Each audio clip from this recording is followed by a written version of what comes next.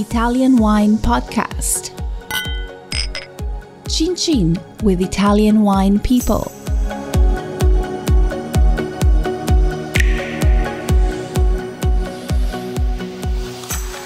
Hello, this is the Italian Wine Podcast. My name is Monty Waldin. My guest today is Steven Sousa, who is a sommelier, and he's based in Canada. Now, where are you speaking from? I'm in Consacon, Prince Edward County in Ontario, Canada. Right. What's the weather like up there? It's 10 a.m. It's a brisk morning. It's nice, beautiful, clear skies, and we're going to get up to 15 degrees C this afternoon. So you're a weatherman as well as a wine expert. I like your multitask. You like that, eh? I did. I'm going to get a traffic report from you in a minute as well. Well, I think normally people think Canada's super cold, and especially at this time of year, but it's quite a nice fall day. Perfect for tying down. Yeah, sorry, perfect for tying down annoying English journalists. Is that what you're about to say?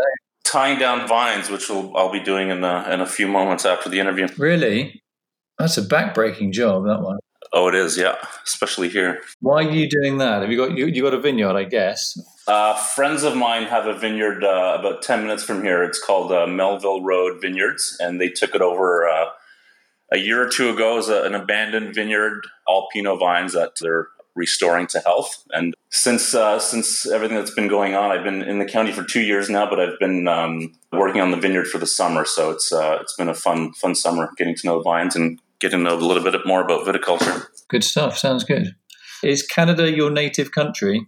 It is. I am a dual national. I have a Portuguese citizenship as well, but I was born in Canada. My parents are from the Azores. They immigrated here many years ago, but I took advantage of getting the Euro passport just in case I want to be by a beach one day.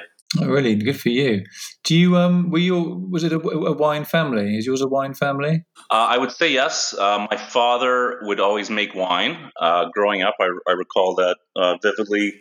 Every fall, he would get grapes. I think they would come from California in small wooden crates. Him and his gang of friends in the neighborhood and some uncles of ours would pass a press around, and we would make wine. He would ferment it in our basement, so there was always smell of fermentations happening in the house. And he would only drink his wine, so there was always wine at the table, lunch and dinner. And he's kind of one of those old school guys who always kind of nourished himself with a glass of wine. Is that what made you? Was that the trigger for your love of and career in wine, or did that come from some other source or impulse? I think it must have influenced me because wine was always around. I think when I was a kid, it was just there. We got to taste wine. It was never. It was kind of a good culture surrounding wine, a very kind of a European view of wine. So I didn't love his wines necessarily. When I started learning about wines in the kind of late 90s, early 2000s, there's a lot of the kind of the bigger extracted stuff. But I think that must have influenced me. I think when I really got into wine was during university. I studied psychology at the University of Toronto and was working in some good restaurants with good wine programs to get my way through school. And I think I found by the time I graduated, I was already working in some top restaurants, managing top restaurants and getting into wines that way. So you're a busy lad. You obviously have a very strong work ethic, doing all the study as well as working as well. So what was the next step? I mean, obviously working part-time. How did wine become your professional career? Once I graduated university, like I said, I was working in restaurants, and I think by that point I had decided that, like most people, once you start working in restaurants and it kind of gets into you, it's something that you continue with because of the energy, the camaraderie, and I was really into eating and getting into wine. So I think that was the kind of catalyst was just getting exposed to different wines, going to tastings at that time. In Toronto, there was a lot of events happening, and it was the community was growing, and there was a lot of excitement around the wine scene. So I think that's when it happened. So you became a somm. Yep. And so how does the Canadian Association of Professional Somms or Sommeliers, how does that certification work in Canada? There are provincial, it's divided up provincially, and I think CAPS, if I were to compare it to others, it's geared towards industry professionals, so it really gets people ready for working in restaurants. There are a lot of industry professionals, local industry professionals and journalists who would teach the classes. So it was a really kind of a hands-on way of learning, and learning with some of the mentors growing up. It was a good way to get a good understanding of international wines, and you would also get education on the local wine scene as well, which was advantageous for sure. So how does there are no partnerships with colleges or university. It was just a mentoring, basically. I took the program through George Brown College, so I think it's still available through George Brown College in Toronto. But again, it's handled differently provincially. So tell me about when you were at, I hope I pronounce this right, Momofuku. Yep. You're in charge of the wine list there, obviously. So, and there was a transition with more Italian wines represented on the list. Was that you that was responsible for that, or was it somebody else? I'll take credit for that. I took over. I've worked at Momofuku in Toronto for about 8 years, and initially as service director, some more, again, operations and kind of big picture stuff. About 4 years ago, I was able to take over the beverage program, which was great to get back into what I really love doing.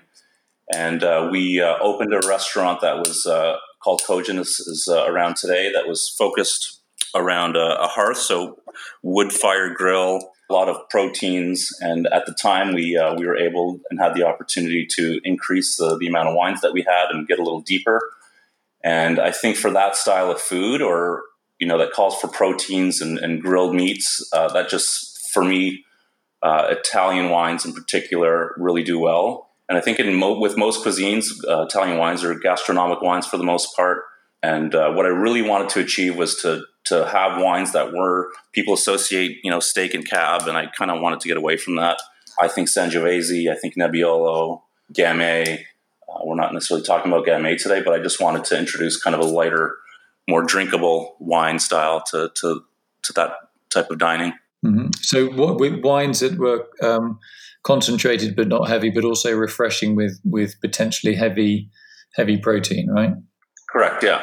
Yeah. I think when I want to eat, or when I'm eating, I enjoy eating more than the average person maybe. And wine is always a part of that. So heavy wines are you can't really drink that much, and you just get bogged down, and you want to leave a meal with a smile on your face and be able to walk out the restaurant and not necessarily, Are there any particular wines that you would, you can name the estate or just denominations?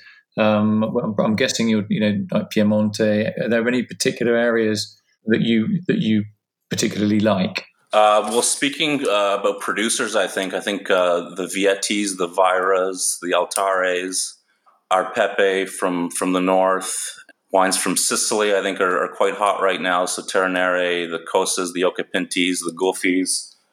These are wines that are delicious wines. They're complex, and you just want to keep drinking them. That's kind of what I wanted to introduce to the scene again.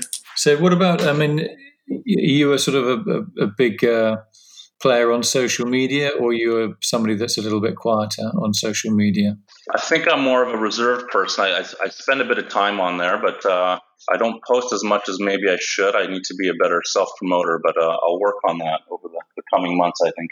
So in your area of Canada, what are the grape varieties that you have there, both vinifera and even interspecific crossings? What have you got up there?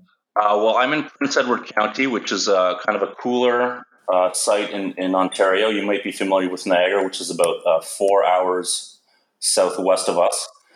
So we're on calcareous limestone here, and we have a lot of shoreline from Lake Ontario. So Chardonnay and Pinot Noir does quite well. We have a little bit of Riesling, a little bit of Gamay.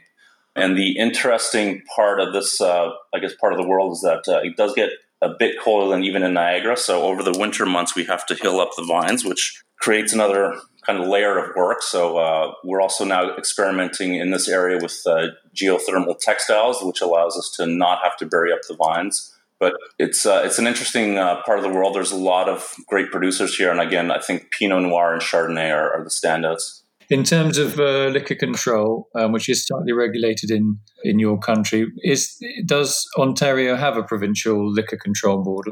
Yes, the LCBO controls most of the liquor coming in and out of the province, into the province. Things have been a little bit more lax recently with what's going on. Up until recently, restaurants couldn't sell bottles of wine to guests. They would have to consume that in the restaurant.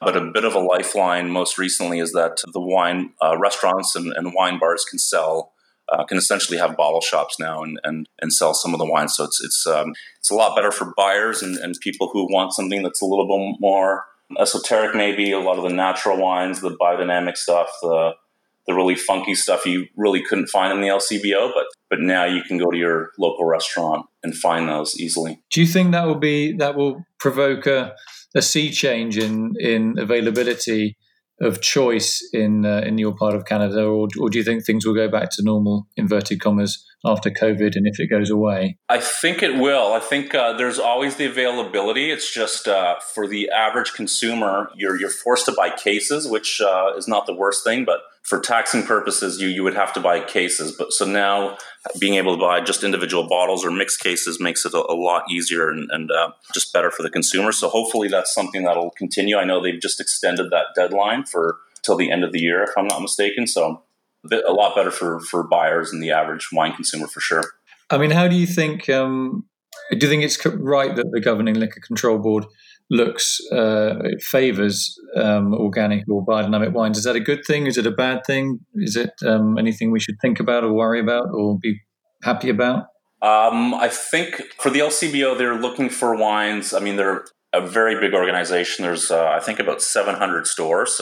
And they have very vigorous testing. So I think just to fulfill orders and to have product in stores, they need kind of bigger producers or producers that have a more consistent supply chain, which is why maybe the stores are, I won't say can be a little less exciting than maybe shopping from an importer. But having said that, I think being around the world, I think the average European maybe coming to one of the bigger stores would be happily surprised at the selection, because you can get very good wines from all over the world. Like I said, if you're looking for the really esoteric stuff, the really funky stuff, you'd have to go to your agent for that. But again, it's not the worst system in the world, I don't think. I don't know how much time you spent in Italy, but where are your favourite places that you've seen so far, and which places have you not managed to visit yet that you're dying to go and see? I haven't done a ton of traveling. I've been in and around Verona, so Valpolicella area, through the Dolomites up into Alto Adige. I was supposed to go to Piedmont. I definitely would love to go to Piedmont, and I think everyone wants to do Piedmont, Sicily, it seems lately, and for obvious reasons, very exciting wine regions and a lot of cool stuff going on. So I think those two for me would be two top choices right now. Yeah. What about where do you see yourself in 5 or 10 years' time? Do you see yourself being in the same place, doing the same thing, or have you got more different horizons planned? I'm happy here. I've been here for 2 years, like I said, and it's a bit of a change from the big city, but I really like country living for now, the open skies, rolling hills. I really want to get to know this area, spend some time in vineyards and some of the wineries and get to know that aspect of the business. And like I said, I'd hope to be in Europe. I think the winters get a bit irritating for the average Canadian. So vineyards and beaches and mountains, I think, in my future. Yeah, so that sounds like you should write that book. There you go. That's your next book. There you go, yeah. I just got your book, so I'm looking forward to reading that. Yeah, they're great. They'll send you to sleep within about 4.5 minutes. So perfect. Okay, final question. This is a soccer question. Do you follow Toronto FC? I do mildly. I think they were playing Montreal last night, and I forgot. Portugal was playing actually a friendly with Spain last night. I was watching that. What about Alphonso Davies? Yes, I know of him. I had to ask my nephew this question because he's the soccer professional. He's a kid from I think he's from Edmonton, and he seems to be doing quite well now in Europe. Yeah. I mean, he's not a name that's come up. My team is a bit of a parochial one, Southampton. So we don't get anywhere near the Champions League, I'm afraid. So I want to say thanks to my guest, Steven Sousa, speaking today from Canada, a well-known sommelier, a lover of Italian wine, and obviously a lover of soccer too. I just want to say thanks to you for coming on the podcast today, and we wish you hope to see you soon in Italy. Likewise. Thank you, Monty. Take care, mate. You as well. Listen to the Italian Wine Podcast wherever you get your podcasts. We're on SoundCloud, Apple Podcasts, Himalaya FM, and more. Don't forget to subscribe and rate the show. If you enjoy listening, please consider donating through ItalianWinePodcast.com. Any amount helps cover equipment, production, and publication costs. Until next time, chin chin.